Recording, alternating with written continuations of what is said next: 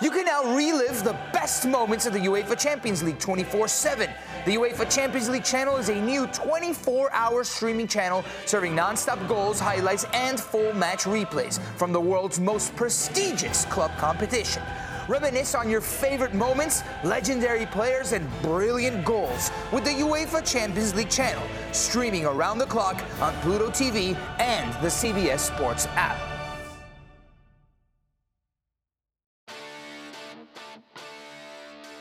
Welcome to another podcast from InsideCarolina.com, the independent voice of UNC Sports. Brought to you by JohnnyT-shirt.com, the go-to provider for all your Tar Heel gear. Welcome to the Inside Carolina podcast. I'm your host, Tommy Ashley, joined by the Roundtable crew of Buck Sanders, Jason Staples, Greg Barnes, and Taylor Vippolis. This is part 2 of the over-under deal that we started last week, of course, sponsored by Johnny T-shirt, JohnnyT-shirt.com. Gentlemen, this will be the defensive side of the ball. We got pretty thick in the weeds, much to Buck's chagrin last week on the offensive podcast. So let's do it again defensive-wise. And Buck, since you're the man, I will start with you. We're going to get right into it. I think this is a key for North Carolina this season, one of the biggest keys for the defense. Rushing yards allowed per game for Carolina. We'll branch out a little differently, deeper into it, but I've got the over-under for rushing yards allowed per game set at 150 for this Carolina defense. Under. And I'm going to warn you up front that throughout this podcast, I'm going to be pretty bullish on the defense. I think they are really poised to make a significant step forward. So I'm going to be pretty bullish on my predictions on these over and unders. So we are going under right out of the gate. I don't know if bullish was the word I would use for you last week on the offensive side. So that's a good start for the defense. Greg, I'll come to you first or second. 1A. 150 defensive rushing yards allowed per game. Well, UNC was at 154 last year, and I don't think that defense was really all that good. So I would hope that they would make at least significant strides to be better than they were last year, and so I'm going under. Under.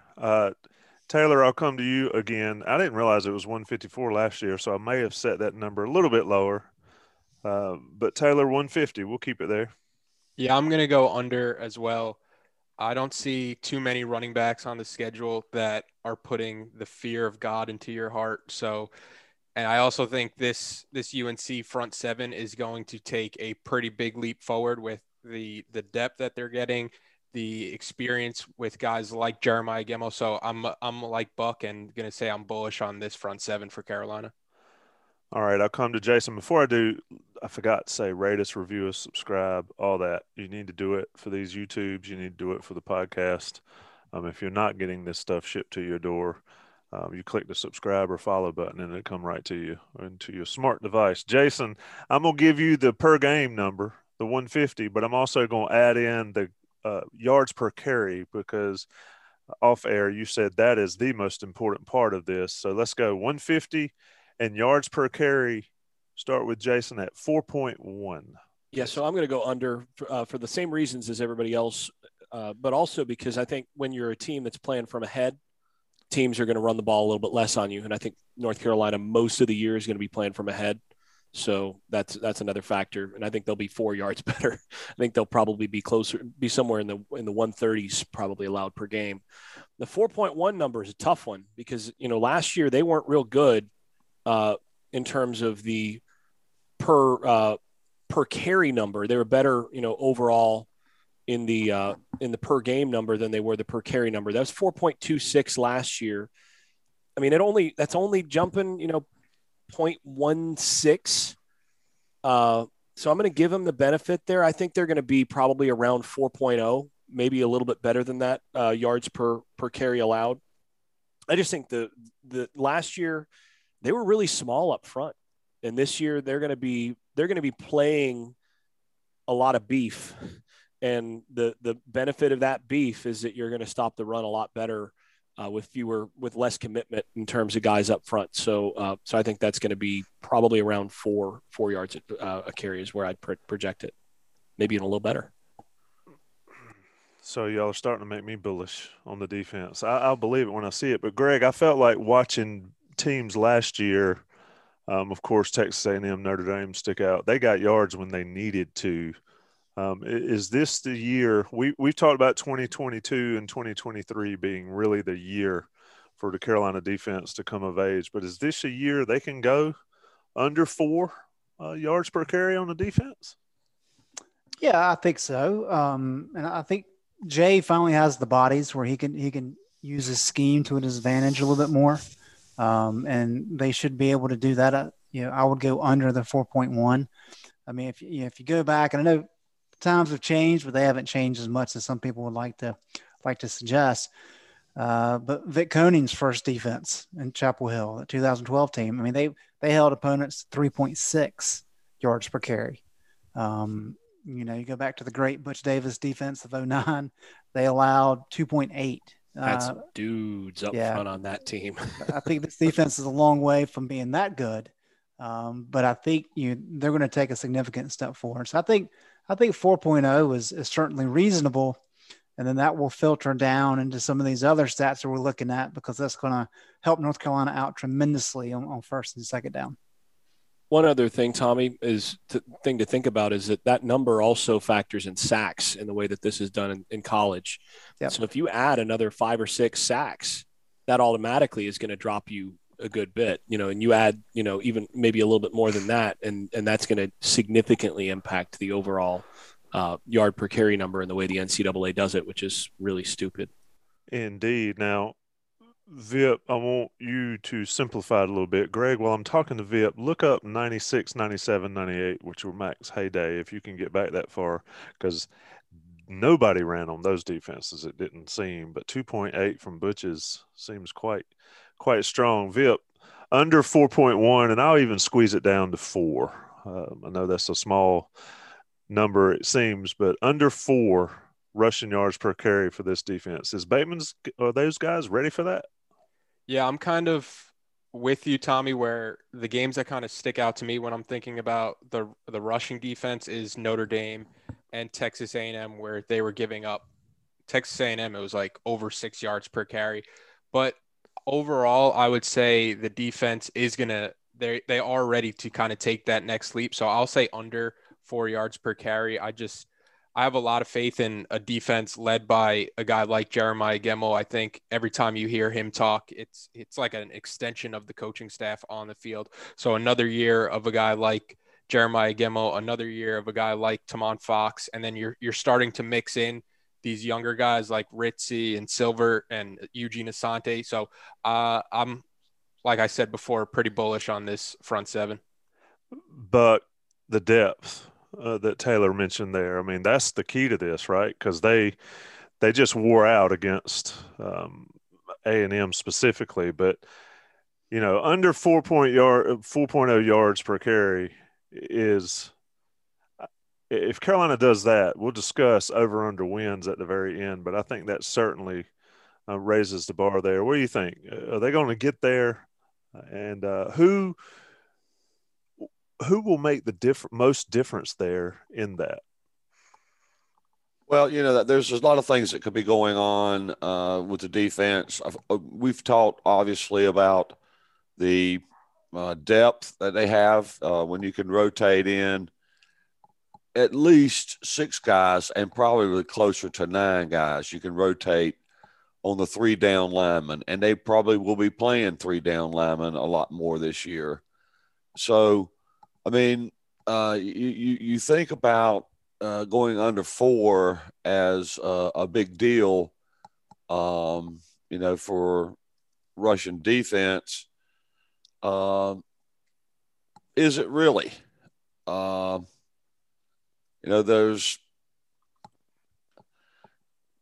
North Carolina had the 5th best rushing defense in the ACC last year, and that's including Notre Dame. It would have been 4th without them. So the schemes, the way they scheme it up is already pretty good against the run. And so I think with the depth and the experience, which is big, I mean, even with, they had everybody back from the Orange Bowl, but even outside of that, you got 10 starters back, including everybody that played in that front seven except for Chaz Surratt. So I don't think it's a huge leap. I'm definitely going under on 4-1, but it's not going to shock me if they get below 4. That's interesting. I asked y'all to look up the stats, and while we were talking, you did 2.4 or 2.9, whichever. Either way, in 1996, pretty ridiculous. 3.4 they allowed. The offense only averaged 2.9. Yikes! Wow.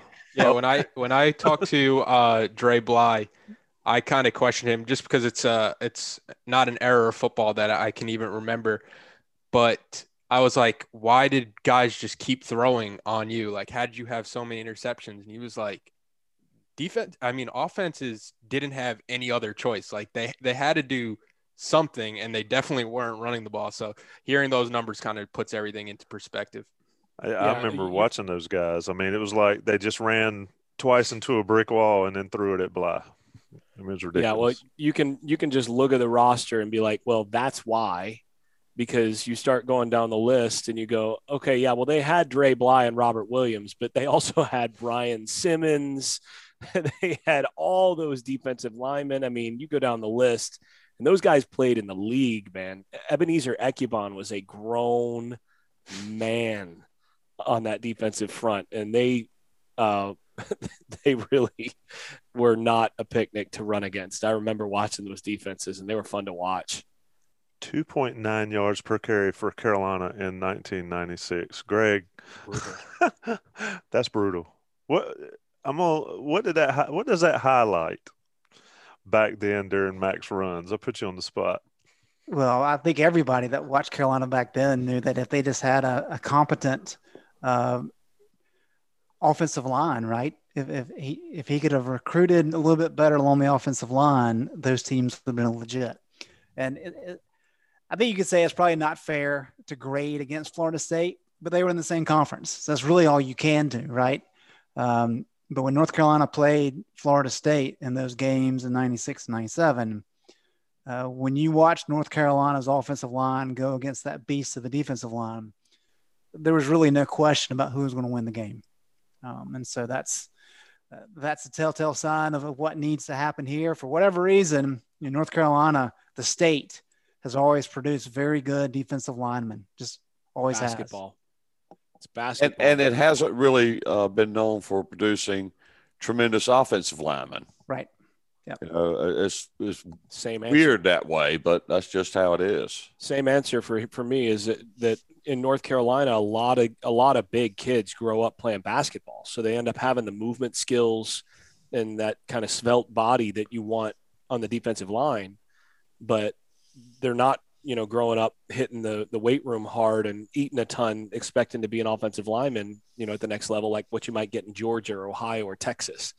Those guys that's what they're thinking first from 8th grade. And that does make a difference. But another thing, just remembering those North Carolina teams from 96, 97, I don't think it was just personnel, though. I mean, it was not just a matter. I mean, yes, obviously, when they played Florida State, those defensive lines ate against that North Carolina offensive line. But North Carolina's defensive line gave Florida State's offensive line a ton of trouble in those games. I mean, you look at Florida State didn't run the ball and move it a ton on them. The biggest differences were it was not just offensive line, and it's just so easy for fans and everybody to go, well, they're giving up sacks, they can't run the ball. It was a combination of two things for me on top of offensive line. One is that they were still running a very ground heavy scheme that was a 2-back scheme with a tight end that allowed teams to load the box. Now, if you're going to do that and you don't have, a current era Alabama level offensive line, you're going to have a hard time. So, I mean, it's not a matter of having a good offensive line. You better have a great one to be able to do that and be able to move it on teams. And then the second thing is if you are going to do that, and you don't have a great offensive line to just bully teams, to be Nebraska from the 90s, then you'd better be really good at quarterback and have a couple dudes on the outside at wide receiver. And that was really the biggest difference with those Florida State teams compared to those North Carolina teams, in my opinion. It was not so much. I mean, yes, up front, Florida State ended up having an advantage, but the biggest advantage was that when Florida State's having some trouble against Carolina's defensive line in that era, they had Peter Warrick and E.G. Green. And, you just kind of drop back and throw it up. And that, those guys, even against Dre Bly and Robert Williams, are going to get their wins. Who did North Carolina have? I mean, they had Nay Brown. They had a couple good receivers, but they didn't have those guys.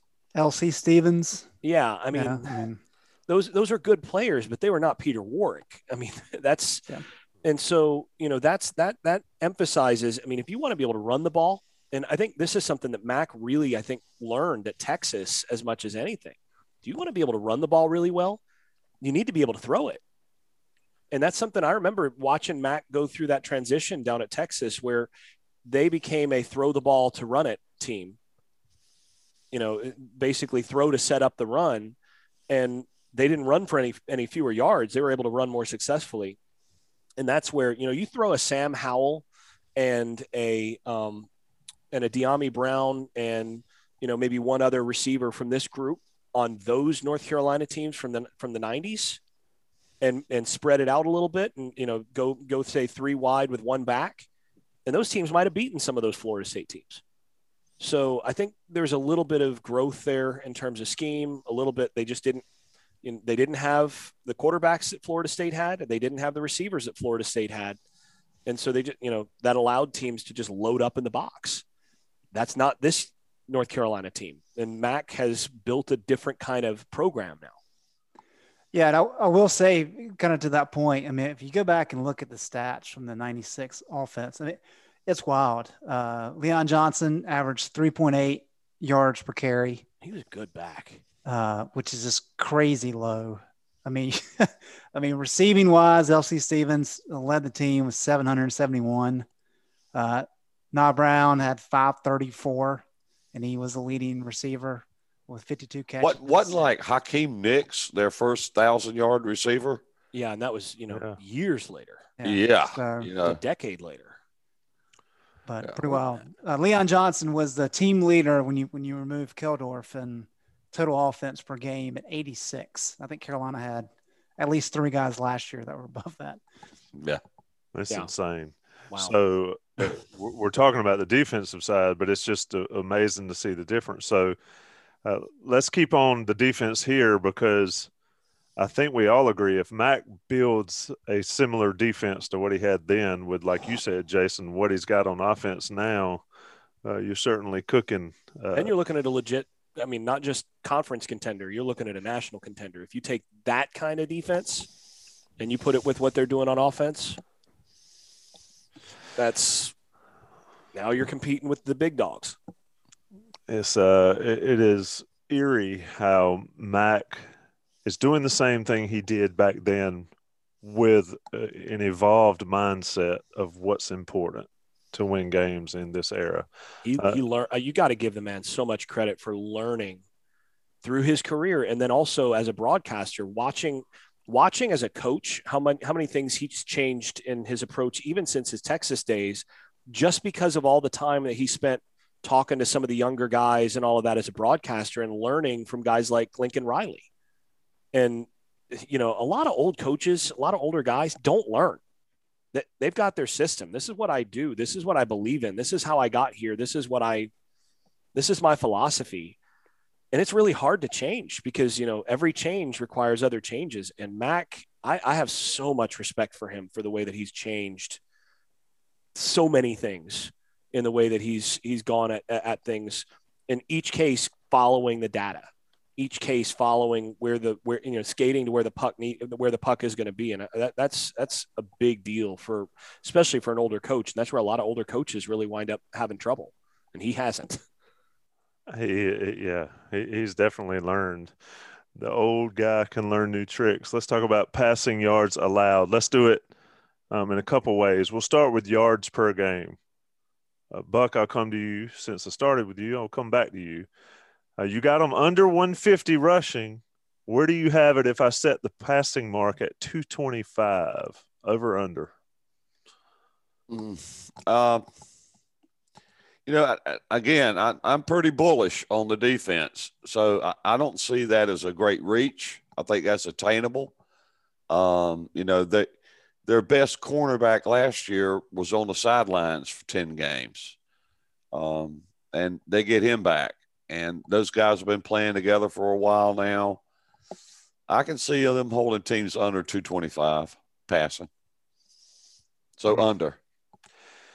Vip, I'll get you in on it. I mean, you mentioned talking to Dre, and they said, why did they throw on you? They didn't have a choice. So under 225 or over 225 for opponents this season?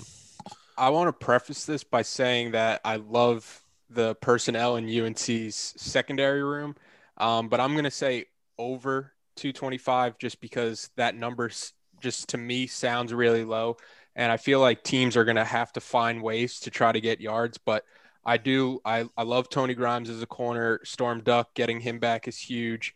You look at a guy like Kyler McMichael, who all of a sudden is cornerback number 3, which is a great option. I think there are some question marks at the safety position and in terms of their ability to cover downfield. So I do like this group for UNC. I'm not saying it's a reason to panic or a cause for concern, but I think teams are going to have to try to find ways to get yards, and it would be through the air in this way, especially like Jason said, if teams are trying to play catch up and they're having to spread the ball out and go downfield late in games. Yeah, Greg, this is one of those ones. If Carolina's up 28 points early, then they're going to sling it. The other team has to. So, 225 may be low. It may be relative. Where do you think it lies here? And we can get passer rating allowed in there as well, completion percentage, all that stuff in there if we want to. But 225, over under. Yeah, I'm going over as well. And I think another key component of this is you have to look at what the teams have that North Carolina plays.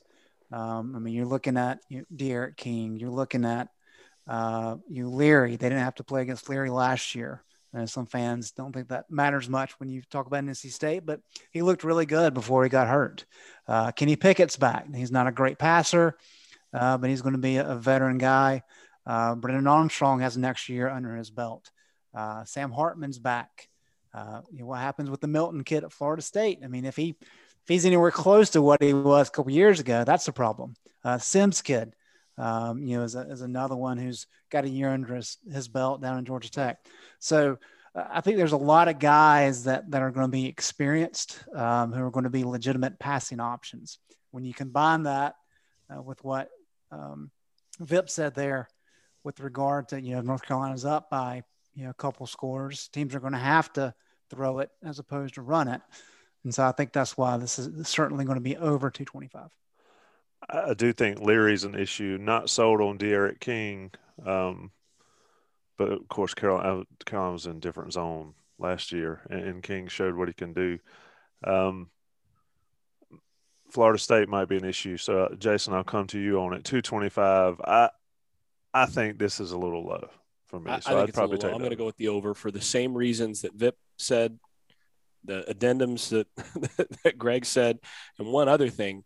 It's not like North Carolina, you look at the teams that last year gave up less than 225.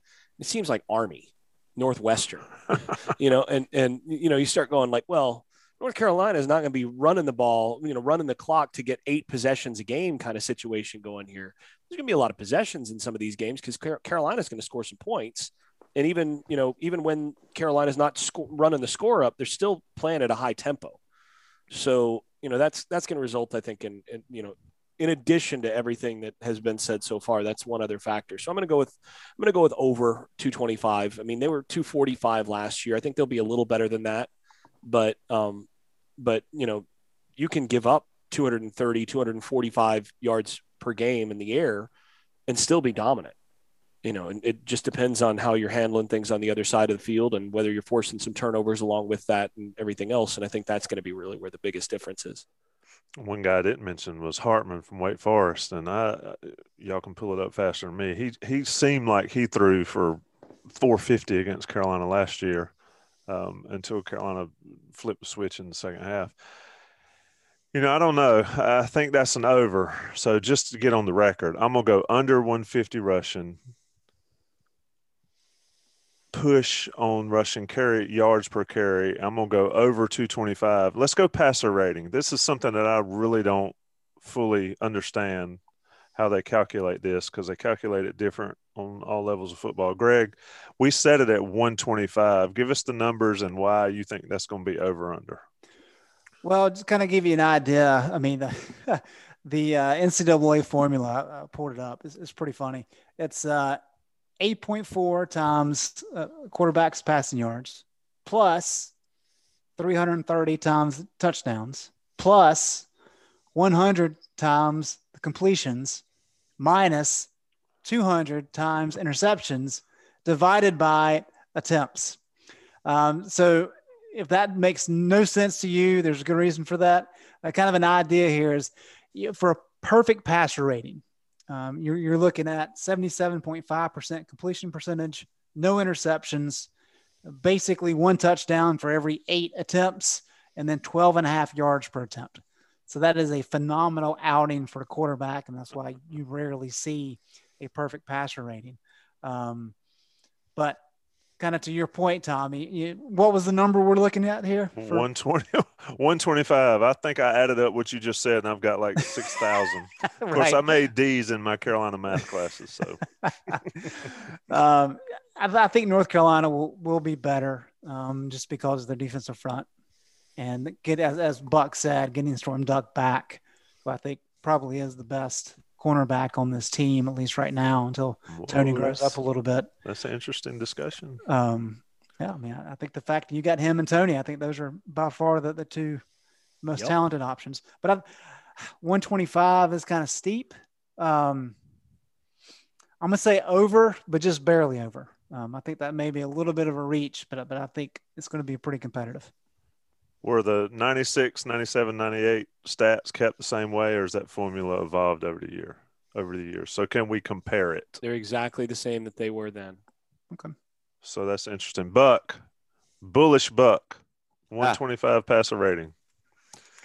Even though I am bullish, I'm going over on this. I mean, there's only like 30 teams that did better than 125 last year.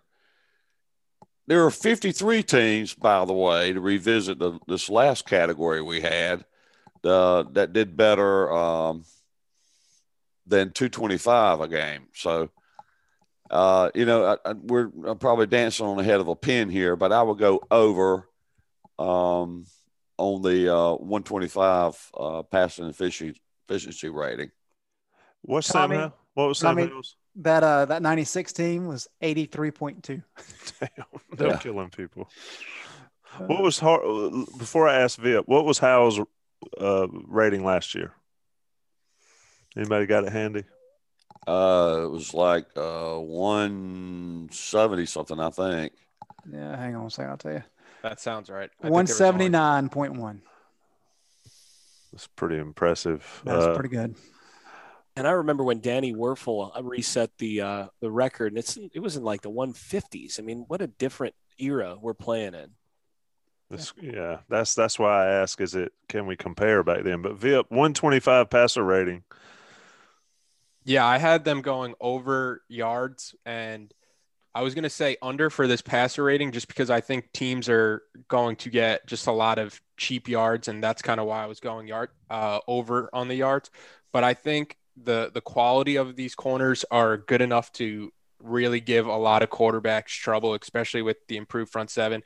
I was all ready to say under, and then Greg threw out that formula, and I have to go back and punch some numbers, but I'm going to stick with my under for now until I go off camera and punch some numbers into the calculator. Yeah. Just for a heads up, you can go on Stasson.com. You don't have to have the formula. You just punch in What's the fun in that? Yeah. And NFL is fundamentally the same. But NFL gives you 4.17 points per yard attempt. The NCAA awards 8.4. But it's, they're still measuring the same stuff basically, except for they count they don't count the sacks, I guess, against the quarterback. Yeah. Yeah, I didn't know we were doing math. Let me take a second. Let's talk about Johnny T-shirt and JohnnyT-shirt.com right fast. Yes, sir. They got the best gear you can get. Anything you want, and this is refill time for our guests if you need to refill your beverages. But Johnny T-shirt is, of course, on Franklin Street, and JohnnyT-shirt.com. They'll deliver it straight to your home. They support Inside Carolina. They support these podcasts. They support our Inside Carolina premium subscribers with that 10% off. And let me tell you, Kenan Stadium is going to be full. Do not walk in Kenan Stadium wearing the same stuff you wore in 2019.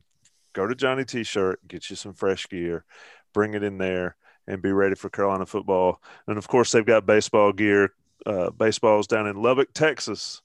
Greg Barnes, that does not look like Lubbock, Texas. I say you didn't get a plane ticket. So Greg Barnes stays with us. Yep. I will be covering from my couch. The value of the Zoom coverage. It has its benefits. But Johnny T-shirt, JohnnyT-shirt.com, great sponsors of this podcast, great friends of Inside Carolina, and, of course, of you. National guys going to pay the bills. We'll be right back. More defensive over-under with the Inside Carolina Expert Roundtable. We got a lot more to go, folks. Get your monsters. Get your, Red Bulls if you're so inclined. Stay with us. We'll be right back. Hey, it's Kaylee Cuoco for Priceline. Ready to go to your happy place for a happy price? Well, why didn't you say so? Just download the Priceline app right now and save up to 60% on hotels. So whether it's Cousin Kevin's Kazoo Concert in Kansas City, go Kevin, or Becky's Bachelorette Bash in Bermuda, you never have to miss a trip ever again. So download the Priceline app today. Your savings are waiting. Go to your happy place for a happy price. Go to your happy price, Priceline.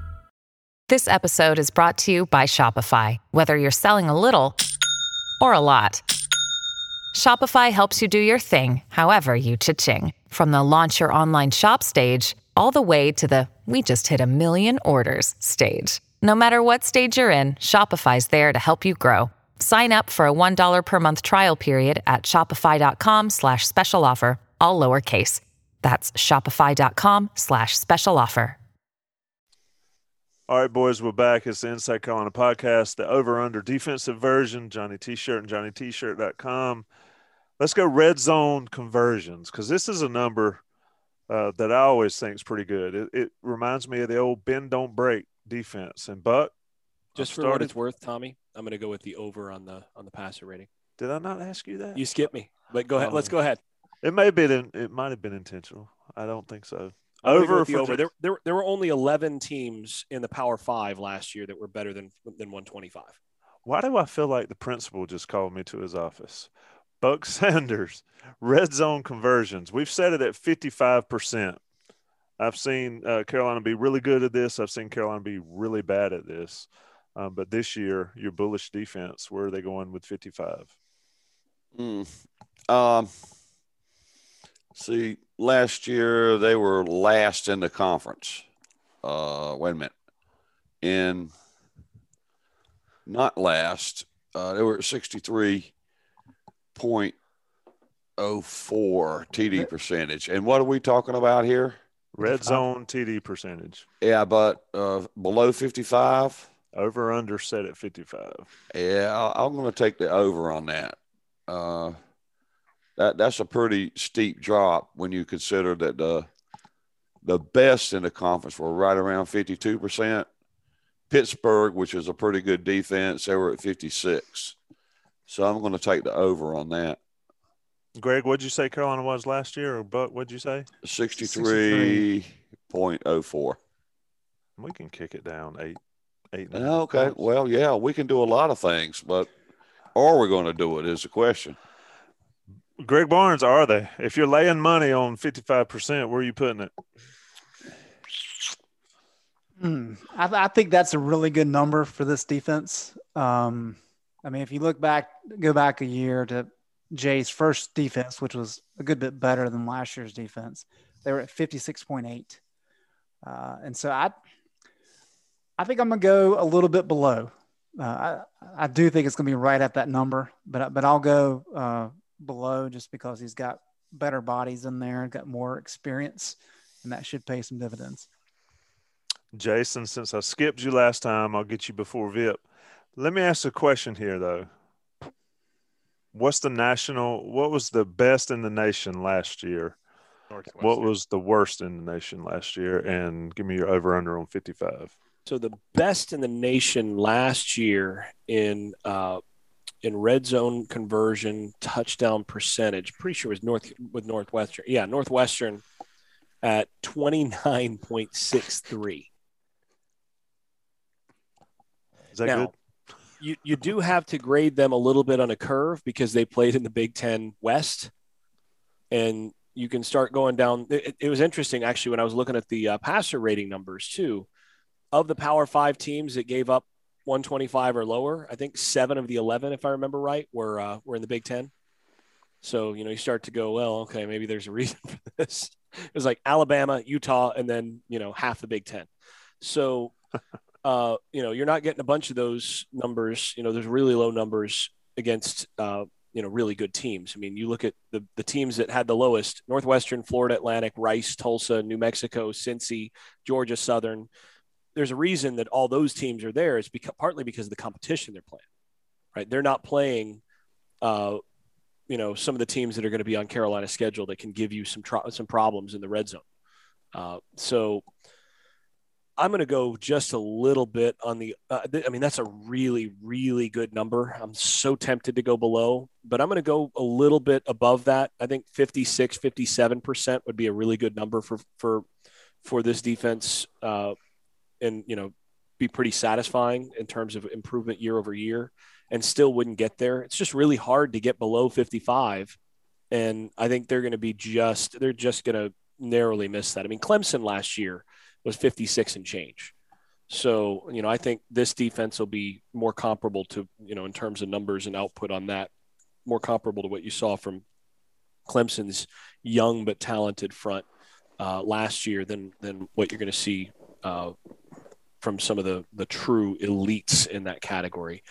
In 2 years, I'll take that under. Mm-hmm. What was so impressive about Northwestern last year is, they only allowed 29.6% touchdown percentage in the red zone. They only allowed teams into the red zone 27 times. Good gracious. 3 per game. Oh, my gosh. I mean, they allowed 8 touchdowns in 9 games in the red zone last year. Crazy. Vip, 55%, and then we'll move on to the fun ones.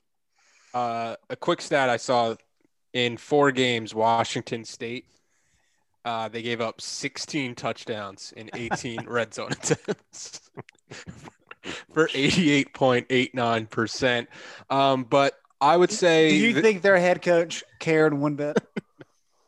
I remember a lot of those games. It was like USC, Utah. They just couldn't keep anybody out of the end zone. But I'll say this number is going to go over 55%. I think this is an area where Carolina has to get drastically better. I don't know if you're going from 63% to 55% like a lot of people have mentioned, but I do see them getting better. And as this defense kind of grows, it's a number that just has to get better for them to kind of get to where they're hoping they get to. Big number, yards per play allowed. Buck, I've set it at 5.5. I think this is the one that matters. One of the most important numbers for a defense, yards per play. 5.5. Can this defense work that? And I do not have last year's stats in front of me. Okay. Then let me look. 5.8 last year. 5.8 last year. Have they improved by 0.3? Yeah, I told you from the jump I was bullish about this defense, so I say yeah. And besides, that number is not like super unattainable. like Greg was talking about in Vic Cunning's first year under Fedora, they were at what 5.21. So yeah, I think they can go the under on that. Those Butch defensive recruits, man. That guy could recruit defense, that's for sure. Absolutely makes a difference. Greg, under 5.5? I think so. I think they'll, as I said, I think we're all in agreement. This defense is going to take a step forward. And I agree with you, Tommy. For me, this is probably the key stat to really track. We can talk about points per possession. That's important as well. But this is kind of a good efficiency gauge. I know we've in a land of advanced metrics where we can fine tune a little bit there, but I think this defense is going to be better than that. And I do believe that next year they will certainly be below 5, but for now I'm going to say below 5.5 for this fall. So 2022, you got them below 5, 2021 below 5.5. Vip. Muted, Vip. I get to say that once. I thought I pressed it. Must have misclicked. I'm in agreement there with Greg that this defense is trending in the right direction. Now, I don't know if they're going to get to 5.5. I think they'll be close, but for the record, I'll say they go just under. Like everybody's kind of been saying, I think this defense is only going to continue to get better. You bring back every starter from the Orange Bowl. You have a ton of quality depth where they haven't had that the first 2 years under Bateman. So I'm going to say under. Jason, is this the most important stat for a defense? And what's your call? I think tackles for loss is probably the most important stat for a defense, because then that leads to all of this. So, if you want a defense that's dominant, tackles for loss might be the problem, though. Actually, you know what? I'm gonna go back on that. This is the most important stat. This is it, because you could be really good at tackles for loss and then just be absolutely horrible in the secondary and wind up giving up 80-yard plays here and there that obviate that. With this number, it means you're really consistent. You're not giving up big plays and you're getting some tackles for loss. So yeah, this is the most important. We lost Jason there. Year. There he is. You glitched out on us. Oh, sorry. Am I with you again? Where did I glitch? Mid-sentence about the most important stat. Yeah, so I do think it's the most important stat. Thinking through, because it does mean that you're putting the you're not giving up a ton of big plays, and it also means that you're getting some tackles for loss and all of that as well to really grade out well here. So yeah, I think that's probably it. But I look at it, and this is a hard one for me. The number is really good. 5.5 is really good, because I've gone back and forth on this. Last year you had 3 teams that went better than 5.5 in the ACC. And that was Pitt at 4.88, Clemson 5.02, and NC State at 5.48. And I look at that and I go, that also is a COVID year. And I think defenses last year were a little bit worse overall because of how things went. I thought defenses nationally were worse last year in terms of execution, tackling, and all of that. So those numbers probably go down a little bit. So you look at that and you go, yeah, they should be able to get there. But then at the same time, the problem is, look at what we were just talking about the quarterbacks that they're going to play against. That's a pretty good schedule of quarterbacks that you're having to face, and some offenses that can actually offer you some things. And I look at that and I go, that Notre Dame team last year was pretty good, and they gave up 5.56 per play. So I think this defense is probably going to be in the same zip code as that Notre Dame defense last year. And that puts me at just over.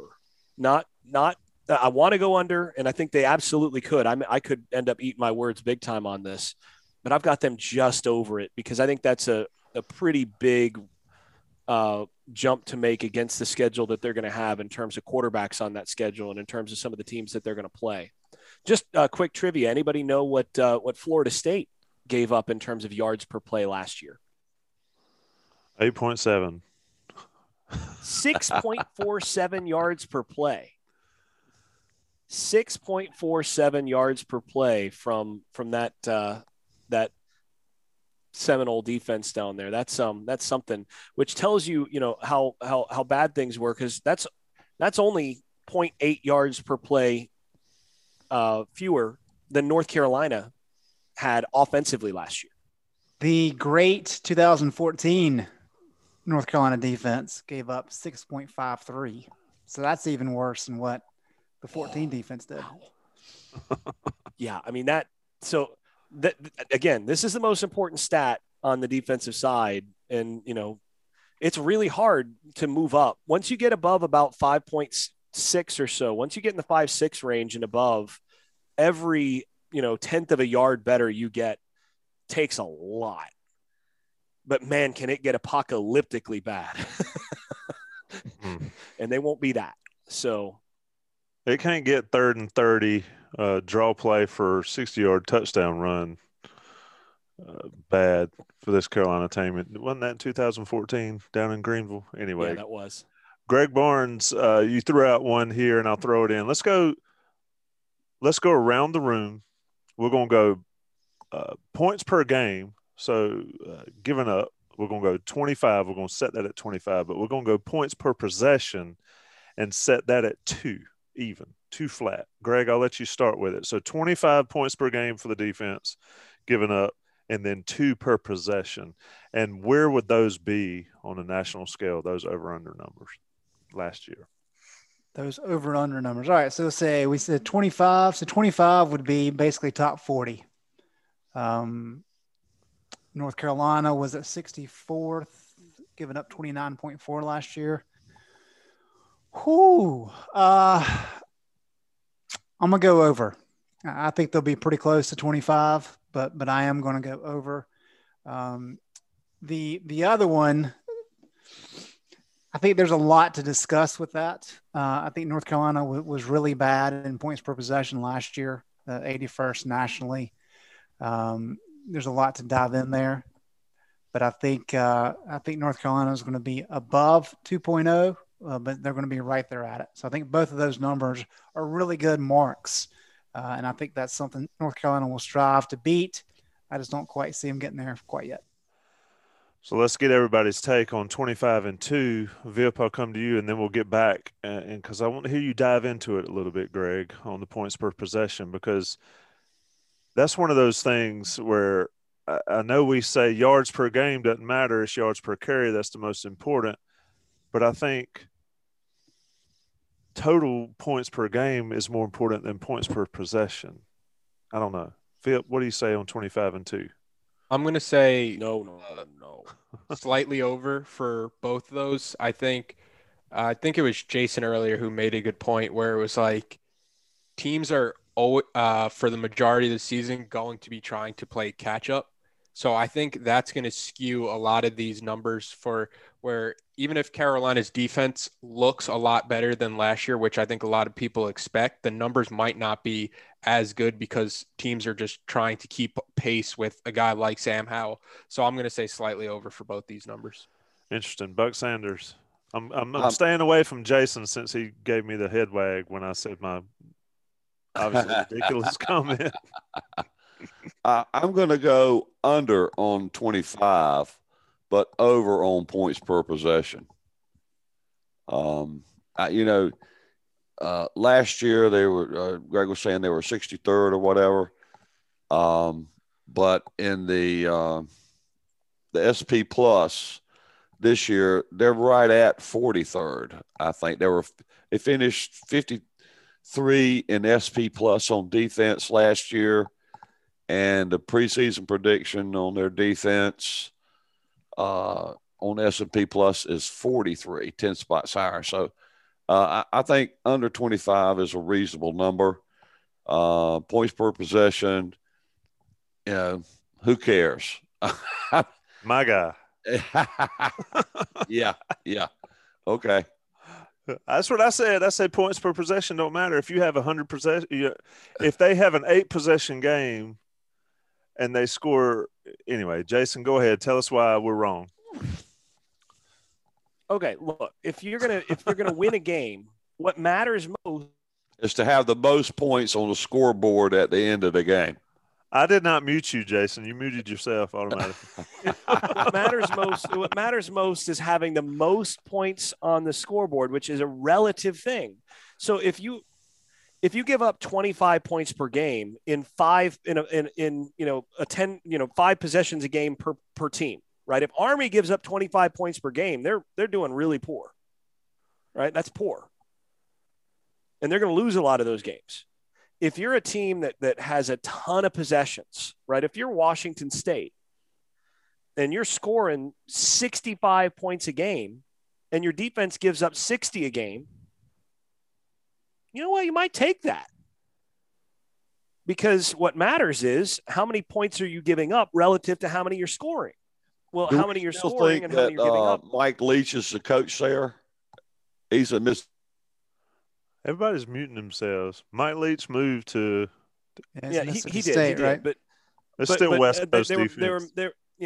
They were mentioned earlier as giving up all those red zone issues. But the point is, regardless of who it is, if you're scoring 42 points a game, and you're doing it partly because, let's say you're Baylor from some years ago, or Arkansas right now, where they're running that absolutely blistering fast pace, your defense is going to give up more points per game. It is, because you're going to see, say, 16 possessions from the opposing team, as opposed to, say, anywhere from 8 to 12 possessions. Well, those extra 4 possessions, you're going to give up some points. It's just like in basketball. If you're playing, like, Virginia only gives up 50 some points a game in basketball. Yep. But I mean, how much does that tell you about how good their defense is versus the fact that they play at a snail's pace? I mean, the reason that they give up so few points isn't because their defense is great. It is really good defense. They play great defense. But the biggest reason that they give up so few points is because they play fewer possessions than anybody else, because they hold on to the ball so long on the offense. Roy Williams' defenses might give up 72 points a game and actually be better than that Virginia defense, because Roy Williams offenses are going to be playing, pace where they're playing for, 100 possessions a game as opposed to 60. What matters is always efficiency, offense and defense. What matters is what you do with it when you have it, because in football, when you get the ball and you score, the other team's going to get the ball back. And so what matters is when you get the ball, you need to score. And then when they get the ball back, they need to not score. And then you win games. So it really does boil down to the per possession deal. And I know it's inconvenient that that's the case, because it's a harder number to sort of conceptualize. It's easy to look at per game stats, but it's an apples to oranges thing when you're comparing per game stats and defense with, Army. Jay Bateman's defenses were not better at Army than his defense is going to be now. But they might have given up fewer points because they're not seeing that many possessions. And that's the thing. So for me, I'm going to go with the over on both of these, by the way. And the reason for that, how many teams in the ACC went below 25 last year in terms of giving up points per game? Like Clemson? 3. You had Notre Dame, Clemson, and Pitt. And Pitt was at 24.5, so it was real close. Everybody else was above 26.6. So, 25 is a really aggressive number on that. And, is it possible? Yeah, maybe. But against the group of quarterbacks that you're facing and the conference that you're playing in, that's a really tough number to hit. And so I don't see that happening. I also don't see them going under two points per drive. Last year they were 2.53 points per drive given up. Now that is not good. And like Greg said, that was 81st in the country. But going below 2, you're getting down into the top, 35 in the country pretty well. I think they're going to be right at around that 2 range, maybe 2.05, somewhere in there. but it's just such a good number. It's going to be hard. And I mean, I almost would go with a push on that number. It's a really good number, but it's a tough number to hit against the schedule that they're going to have. I don't think they're going to hit the 25 because they're going to be scoring a lot of points.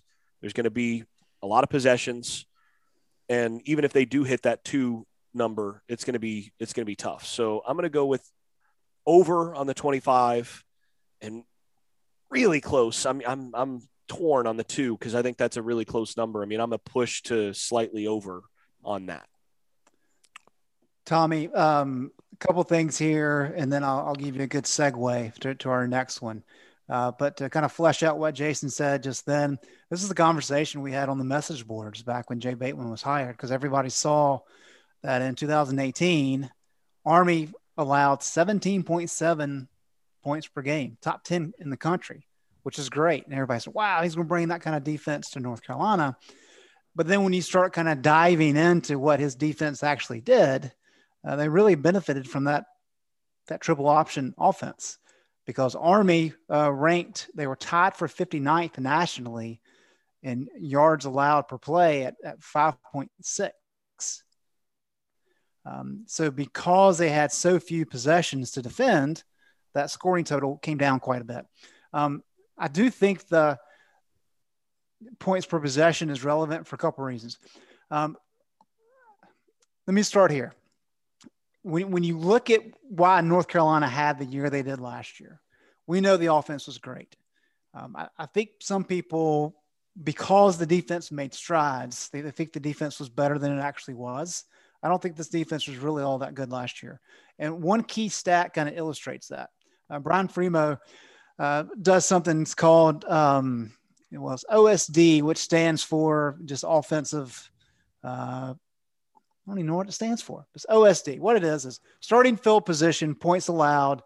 If for the offense is starting at the 40-yard line or better. So short yardage. You're trying to go 60 yards. Defense is when the opposing offense has 60 yards to go or less. North Carolina led the country. Starting field position is what that is. Okay. So yes, OSD for whatever that is. North Carolina led the country offensively in points per possession when they started at the 40 or better. They scored 5.9 points per possession when they had the ball at the 40 or better. That's incredible. That's fantastic. Defensively, however, they allowed 4.6 points per possession when the opposing offense started at the 40 or better. That was 113th nationally. So first offensively, 113th defensively. That's a wide gap there. And that's one of the issues. And the reason I harp on points per possession is because Jay Bateman does. And one thing that he's pointed out back in his time at Army and before he got to North Carolina is the importance, as Jason has highlighted today, in tackles for loss and sacks, negative plays.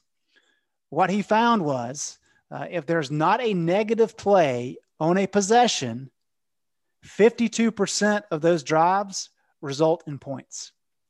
If there's a tackle for loss, that number drops significantly, is cut in half to 26% of those drives result in points.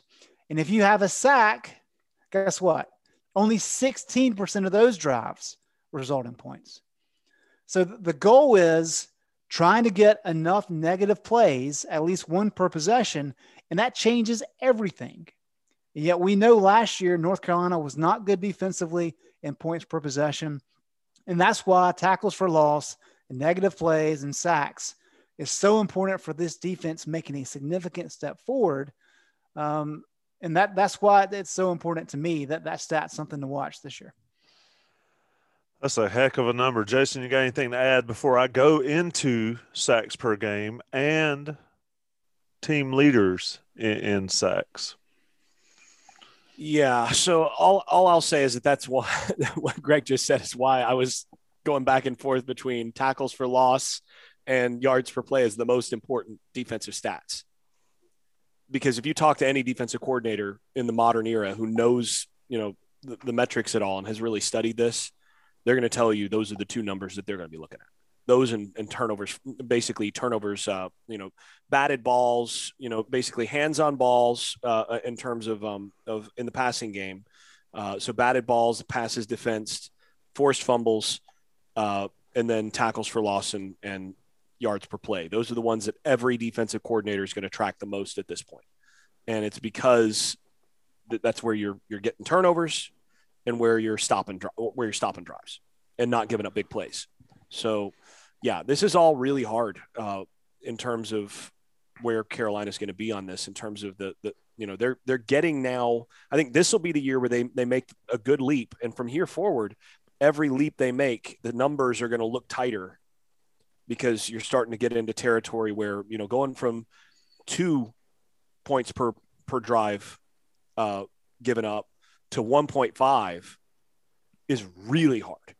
Like that's a big difference as opposed to, 2.5 to 2 is less of a difference, even though it feels the same and it's the same amount of difference. It's just harder to be that consistent.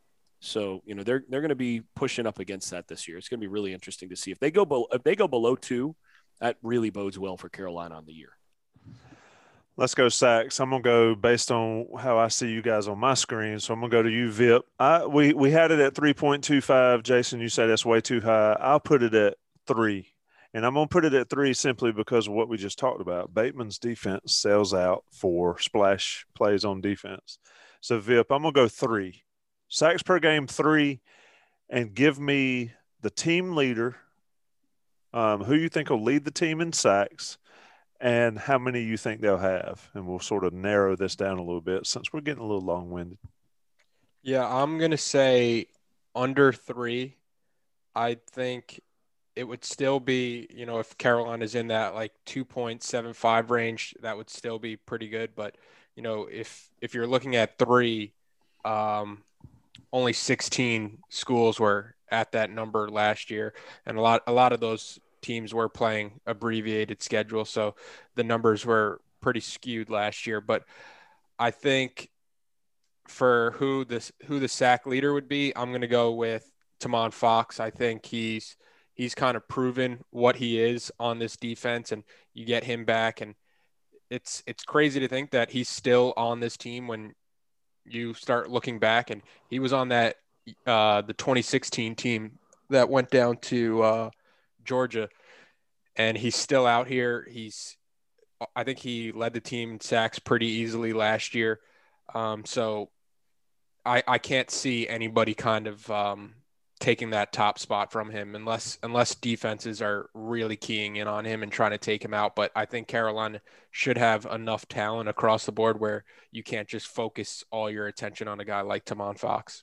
All right. Rapid. If I put it at 275, you going over, under, and how many sacks you got for Tamon Fox? And let's throw Des Evans in there. How many you got for him? So 3 numbers or 3 over, under, and 2 numbers. I'll say 8 for Tamon Fox. So he was at 7 last year, a little better. Des Evans, I think Des Evans could be really good on this defense, but I just want to see a little more like consistency before I'm saying he's going to be getting anywhere close to somebody like Tamon Fox, who is kind of proven year after year. Like Des Evans, I get where all the hype comes from, but I think Carolina fans also have to remember that late in the year against Wake Forest, I'm pretty sure it was the Wake Forest game, he just didn't play at all. Jay Bateman said it wasn't hurt, wasn't an injury problem. He just wants to see more consistent effort from somebody like Des Evans. So I think the future is bright for somebody like him. But before I start saying that I think he could lead the team in sacks with all the things he brings to the field, I'd want to see him, just look a little more consistent. Buck, over, under 3. I'll leave it at 3 for you, and then team leader in sacks, and what's his number? Buck, you're muted.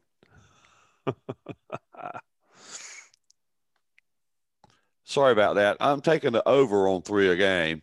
That's what they got last year. They got 3 per game last year. And the entire offseason, Mac Brown has been going, oh, we need to increase. We got to get sacks. We need more sacks. I mean, that's all he's talked about. So you're saying we're going to get the same number of sacks we had last year, yeah, I'm not buying it. I think we're going to get over 3 per game. Tamon Fox, I agree on that. I'm going to make it closer to 10 sacks on the year. And the second guy, I think, may be Eugene Asante, because Bateman loves that delayed blitz. Surratt was number 2 last year in sacks. So I'm going with more than 3 sacks a game. Tamon with 10. Asante, I don't know his number, but I'd say he'd be number 2 in that category. Jason. Yeah, I'm going to go. I agree that, the smart money is on Tamon Fox. I think he's probably going to be right around 7.5, 8 sacks this year. He was at 7 last year.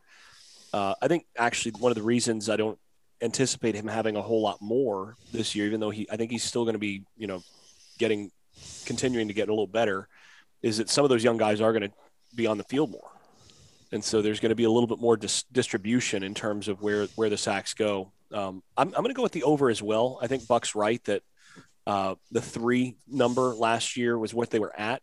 It's a hard number to hit, but I do think they're going to put so much emphasis on that this year that they'll be right at, around 3 again this year. And I think they'll probably go just a little over again, also because teams are going to be throwing it a lot on them. And so you combine all that, I think they're going to be in that range. I think Asante also is another name to watch there. Chris Collins, I think, also deserves special mention here, because I think he's going to get a lot of opportunities and really looks good on the edge. So I think they've got 4 or 5 guys that are going to be in the 3.5 or more sack range. So there's going to be some good distribution there. I think Asante is going to have more than expected, though, because he's going to be in that Surratt role, and Surratt was the second leading sacker on this team last year. And I think you're going to see Asante take some similar numbers from that inside backer spot this year. Greg, real quick, your numbers there. 3, over under 3. Is it Fox? Is it Des Evans? Is it Asante? Is it somebody we haven't talked about that's going to be either the leader or number 2 on that list? Yeah, I think it's over.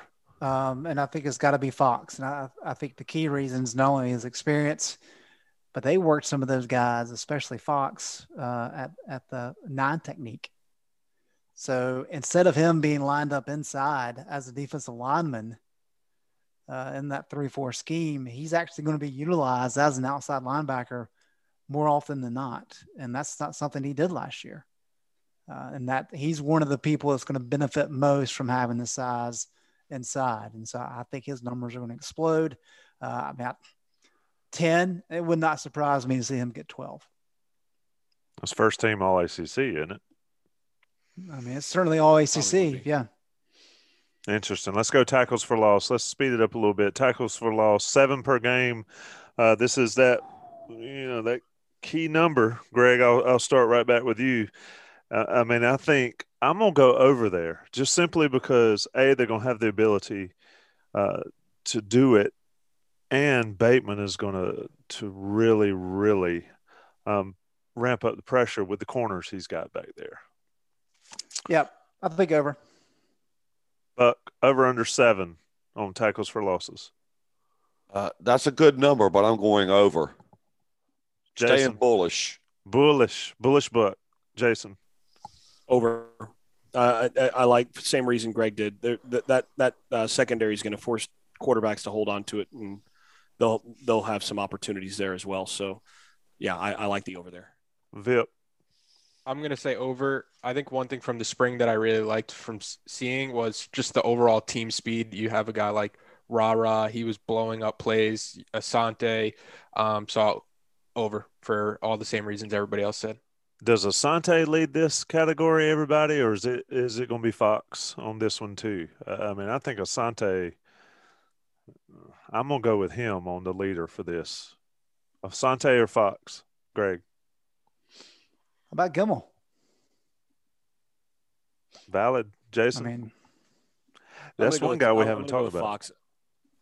I'm going to go with Fox as the TFL leader. He led the team in TFLs last year, and Gemmel had 6, Fox had 10.5, Surratt had 7.5. It's a lot harder to get TFLs from the backer position than it is from the defensive line. That you normally get your leader from the defensive line rather than from a backer. If you're getting backers that are getting up there, those guys are blowing things up. Now, I do think actually Asante's more instinctive a little bit than what they've had there. Surratt was great, but it was still learning the position, and I think Asante's a little more instinctive in that respect. So you might see him a little higher, but I'm going to go with Fox as the most likely leader. And don't be surprised to see a guy like Kamen Rucker or one of the other younger guys jump up there as well. Vohasek was at 7.0. I think one of these younger guys on the interior and is going to end up being toward the top as well. I think that's where you're going to really see the difference. Vip, quick, Asante or whoever on tackles for loss. I'm going to go Fox. Same reason for the sacks. He was the leader last year. I don't see any reason why he wouldn't continue being that role for the team. Buck. Fox as well. Yeah. One of the younger guys to look at, but he's an interior guy that I think is going to do pretty well in sacks is Pender. They like him a lot in the pass rushing role, although he's an interior guy. So last, we got a couple more, but this I think is a big one. Interceptions per game, and I want the team leader. So let's go around. Just give me a number instead of over under. For the record, I said it at 1.1, or we said it at 1.1. There's been some discussion on who's the best cornerback on this team, which I think can create some discussion on the offseason. But Vip, we'll go 1 interception per game, and who's your team leader on this? After talking with Dre, I feel like I'm a little skewed just with how excited he kind of got everybody about that position group. So I'm going to say over an interception per game, and then I'm going to go with Tony Grimes. I think teams are going to realize that Storm Duck, when he's fully healthy, is Carolina's number one. So you're going to try the kid who was supposed to be a senior in high school last year. So I think Grimes is going to get targeted. And then I think he did display a lot of good ball skills. That Miami interception and the Texas A&M game, I thought he looked really good. That's the thing about Dre and Robert Williams. If Robert Williams could catch back then, he'd have had more interceptions than Dre had because he couldn't catch, but he broke up more passes. Jason, 1.1 over under, and then team leader. Are we going to all agree that it's either Duck or Grimes? Anyway, go Jason. Vip just said literally everything I was going to say. So I'm just going to say, yep, everything to what he just said over, and I'm going to go with Grimes for exactly the reasons that he did. Because I think, a healthy Duck is your best guy. Grimes is a guy that has shown a really good ball skills, and he's going to get some opportunities. So that would be my answer. So what he said, Buck Sanders, bullish Buck. Are we still bullish? Yeah, we still are. And the only thing I would add to what Jason and Vip have said is if it's true that North Carolina is playing from ahead a lot next year, that's going to give them probably more opportunities to catch things in the air on the defensive side of the ball. Greg, correct me if I'm wrong. Didn't they – what year was it they had like no interceptions or maybe one?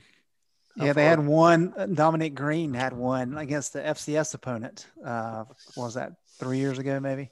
Yeah. How far have they come? Let's go 1.1 over under and then team leader. And give me a number. Let's pin down a number on how many your team leader will have. Oh, gracious. Well, I think I'm in complete agreement with everything Vip said, and I like what Buck added there. I do think it'll be Grimes, and I'll say 5. 5 on the season. Last one, forced fumbles. The only reason we include this one, or I include this one in the numbers, is because it was kind of low last year. But, Greg, give me a number. I've got it at 10. Is that a attainable goal for this team that has struggled creating fumbles? Yeah, so many of these kind of go hand in hand. And if we're talking about, more bodies on the defensive line, more bodies up front, the likelihood of more sacks because you have people in better positions, whether it be K'Mon Rucker or Tamon Fox, who actually can play on the edge more. You're talking about being able to play from ahead. You're going to get a lot more of these opportunities for game-changing plays. And I think just because of that, you're going to get more opportunities for forced fumbles. And so I do think this is going to be above. And I think the defense will be I really think the defense from a kind of a base standpoint will be a little bit better, but I think the ability to get pressure on the opposing teams will be significantly better. And so for this defense to kind of get to where they want to be, they've got to be able to make these splash plays. And I think they're going to have some success with that. But real quick, over under 10 fumbles, forced fumbles. These things are, Greg's points are well taken, and so is everybody else's. But one thing to also keep in mind about turnovers is there is a high degree of randomness involved in turnovers. Every data set you'll ever look at is if one team has a high number of forced turnovers one year, the next year they'll tend to regress to the mean and vice versa. So there are also, obviously, if you have more opportunities to get turnovers, then you're probably going to get more turnovers, which could happen if North Carolina's in the lead quite a bit. But one thing just to keep in mind about turnovers in general is that they're so random in a lot of cases. It's just the football is shaped funny, it bounces funny. You just don't know what's going to happen a lot of times. Vip, over under 10?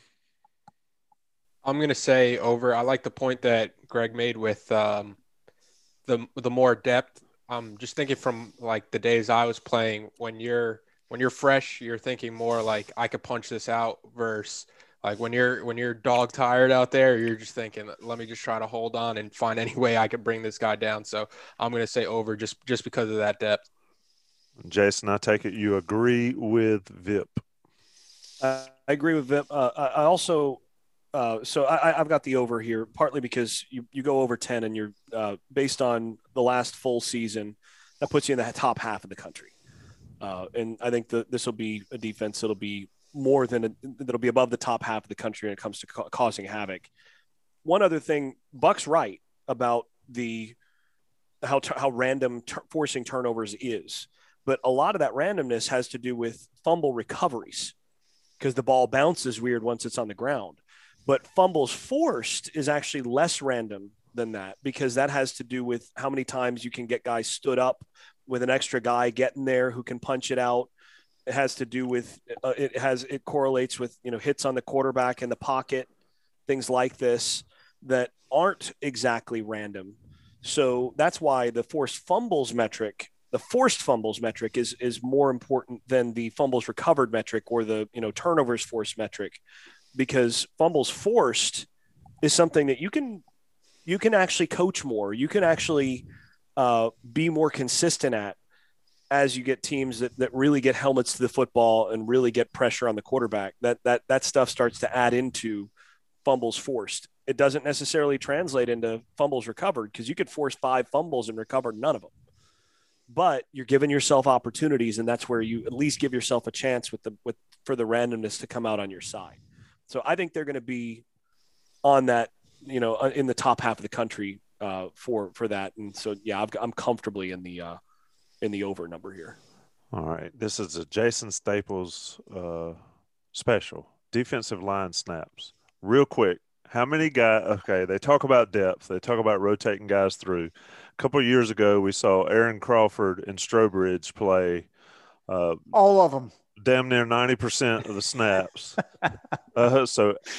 So how many defensive linemen play more than 20 snaps a game this season for North Carolina?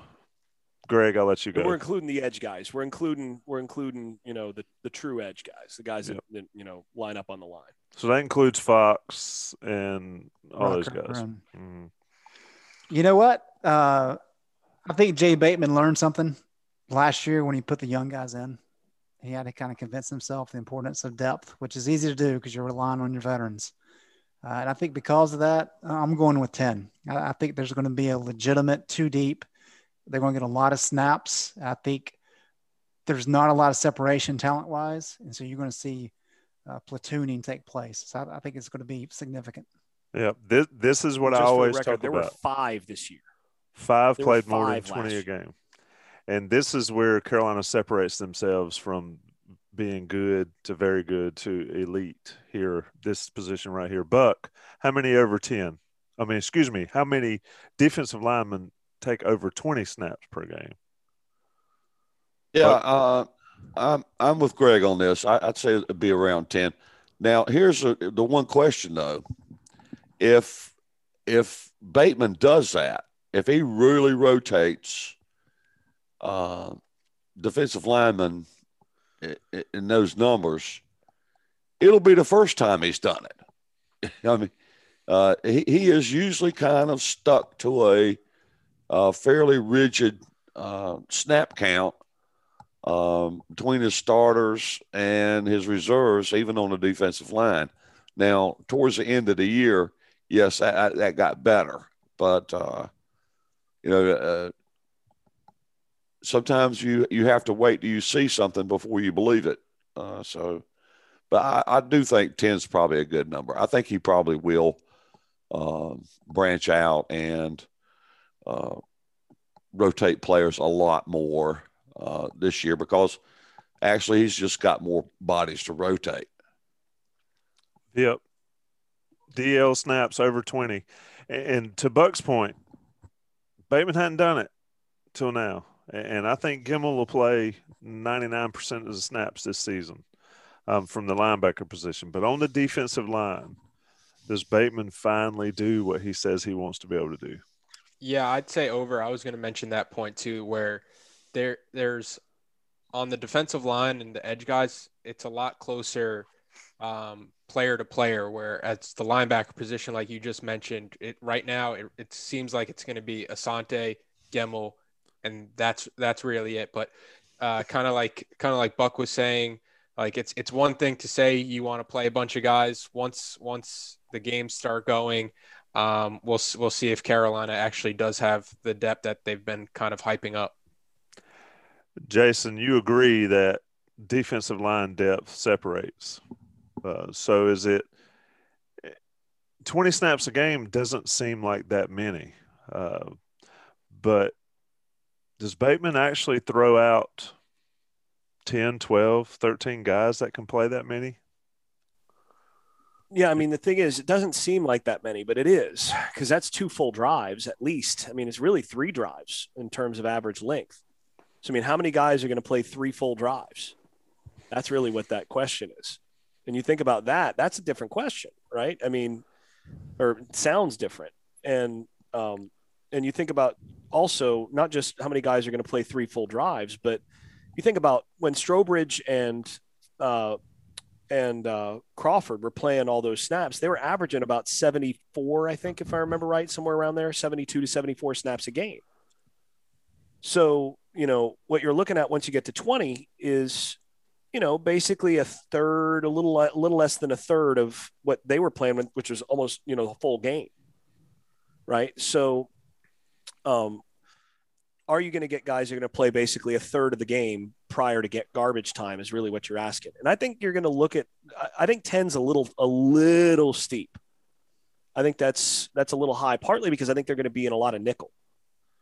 But, I think they're going to be in I think they're probably going to be 9 guys over 20. So not quite double what they had last year. And I'm pretty comfortable saying that they'll be at least 8 because I think they're going to rotate a true 2 deep on the interior 3 plus 1 probably. And then the edge guys, you're going to have 3 guys from the edge. So that comes out to, somewhere around 8, 9 guys comfortably that are there, and maybe even 10. And the other thing you got to remember, it's not just Bateman who's making this decision in terms of who can play. mean, I can tell you this, that there have been times where Bateman had a younger guy on the field, and he all of a sudden hears in his headset from the head guy saying, "What's he doing out there? You know, we're only up by a touchdown here. We got to win the game." And in order to play depth on defense, your head coach has to believe that guy can play and that he's ready.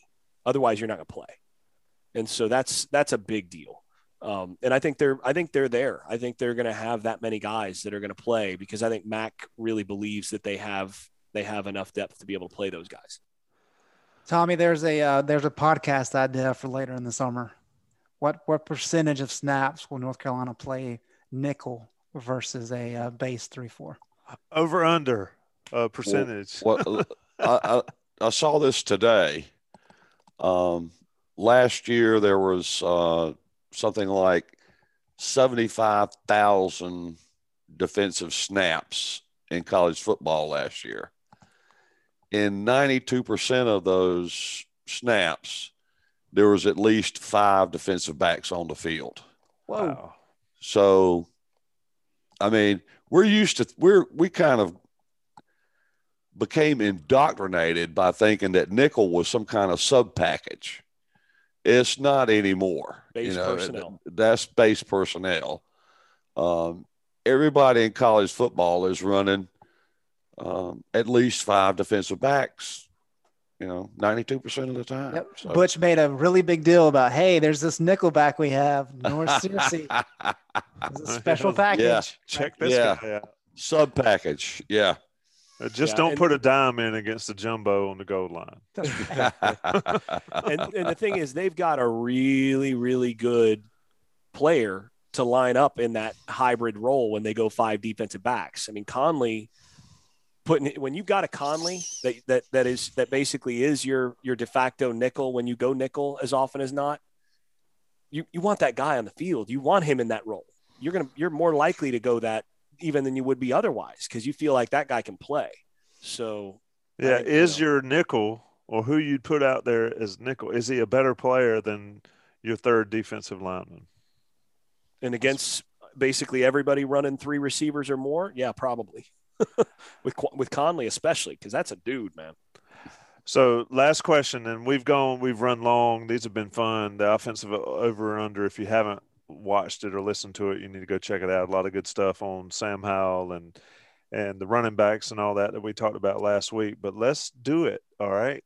Buck, I'm going to come to you first, since you're extremely bullish on the defense. I think that's the pusher of the wins and losses. So I've debated here. I've started to say over under 9.5 or 9.5 wins, but I kind of want to go to 10 to be the over under. Including the bowl game? This wins when the season is done. Okay. Let's go 10. That's not just regular season. Nope. Season's over. Over under 10. And I don't want a bunch of pushes, so I wanted to do a half, but I'm going to go 10 because I think that's realistic. So 12 regular season games and at least 1 postseason game. Over under 10. Where are you? Push. Yeah, it's a push. Damn. 10.1. I'm just thinking about and what's successful? What is a successful season? I think 10 is successful. 10 is 10. You win 10 this year. 10 this year is if you ask Mac, you can win 10. I'll guarantee you 10 wins. That's all you're getting. He's really closely considering that one. Vip, you agree with them? Is 10 the ideal? Not ideal, but would Mac take 10 right now and call it off? I think he would take it just because it keeps the trajectory of the program going. That's why. But if you're looking for me to take a stance and not stay on the number, I would say Carolina just goes over. It's hard to see too many losses. Like whenever I'm thinking a game's a toss-up, I'd go which team has the better quarterback. Carolina is going to win that a lot more than they're not. And then if you're adding a bowl game to it too, it just gives you another chance to win, where Carolina might be able to sneak one out depending on who the matchup would be. Greg Barnes, I think, and this is ridiculous, we've had this discussion, I think 9 would be a letdown. We've been here before. We've talked about this stuff before. Carolina's won 10 games how many times in the past lifetime? Once since Mac was here last time, yeah. Yeah, so over under 10. And I'm going to circle back to the question that Vip just brought up here briefly. But, yeah, give me a number, Greg. So this is going to sound like cheating, but I'm going to go over. And I'm going to go over because I think this team goes 11-3. I think this team wins the Coastal and gets to 11 that way. But, so is that 11-1 winning the Coastal? And then probably 10-2. Interesting. 10-2, you win the Coastal, lose to Clemson, and then probably win a bowl game. So, Vip, to your point, and this is just a fun question, how many games could Carolina possibly play this year where they didn't have the best quarterback nationwide? Looking at it quickly, yeah, I'm not seeing too many unless like DJ kind of blows up onto the scene at Clemson. But even then, Kenzie Milton returns to form. I mean, Milton is not better than Howell. Yeah. So I don't see a game on the schedule where Carolina doesn't have the quarterback advantage. Yeah, I had on the schedule or period. No, there are a couple guys. There are a couple guys nationally that you might give the edge, maybe, but it's real close. There's nobody that's a clear cut better than Howell as a college quarterback.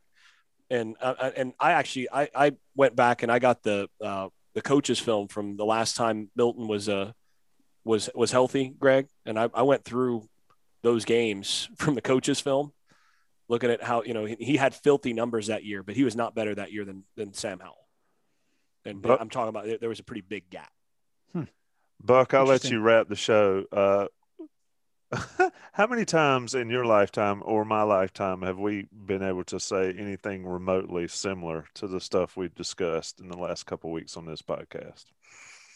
Well, here's the thing that I think is the most intriguing, not just for this year, but moving forward. We always have this debate about whether it's offense or defense wins championships, and Alabama has, moved to that high-powered offense. And well, the fact of the matter is you need both. If you have a top 10 offense and a top 20 defense, you're going to have a pretty good team, and vice versa. If you got a top 10 defense and a top 20 offense, you're going to have a chance. And this is the first time that I felt like they have an opportunity to get there on both sides of the ball. They have an opportunity to have that top 10 offense, top 20 defense situation. And I've been a long time since I've even remotely felt like that, if ever. But they're getting it done on both sides of the ball these days. And if they keep on that track, who knows what they can accomplish. Yeah, I did not realize in 96, 97, 98 the offense was as bad as it was because the defense was so good. Now we are playmakers. And now we are in different era but different times, North Carolina football. We're talking about over under 10 wins, folks. Are you kidding? But that's where we're at. And if I'm pressed on that right now, looking at the schedule, I mean, I'm going to go push, but I'd push with maybe just a little bit moving, maybe needle up, because I think they're probably 9-2 or 10-2 or 9-3 or 10-2 in the regular season, and probably get a couple opportunities after that. And I think they'll win their bowl games. So crazy times for Carolina football. This has been the Inside Carolina podcast, over under defensive edition. The next time this group gets together, we'll actually pick the games in August. So we'll see how terrible we can predict the season game by game. I promise you that I will not miss more than one game. when we pick them in August. So, Buck, you better bring it and you better record it. Taylor Vippolis, Jason Staples, Greg Barnes, and the legendary Buck Sanders. Johnny T-Shirt's our sponsor. The Inside Carolina podcast will be back soon, folks. Stay tuned for plenty of content on this channel and on the podcast app, as we have plenty of 40 Club podcasts coming down the line. Kicking it with the 40 Club should be a fun deal. Joey Powell and myself. Vip with his usual show. As always, it's fun. We'll talk soon. Thanks, boys. Thanks for listening to another podcast from InsideCarolina.com. Brought to you by JohnnyT-Shirt.com. Where to go for your next Tar Heel gear purchase. Now streaming on Paramount Plus. You ready, Bob? Well, all right. Audiences are raving. Bob Marley is electrifying. It's the feel-good movie of the year. You dig? Bob Marley, One Love. Rated PG-13. Now streaming on Paramount Plus.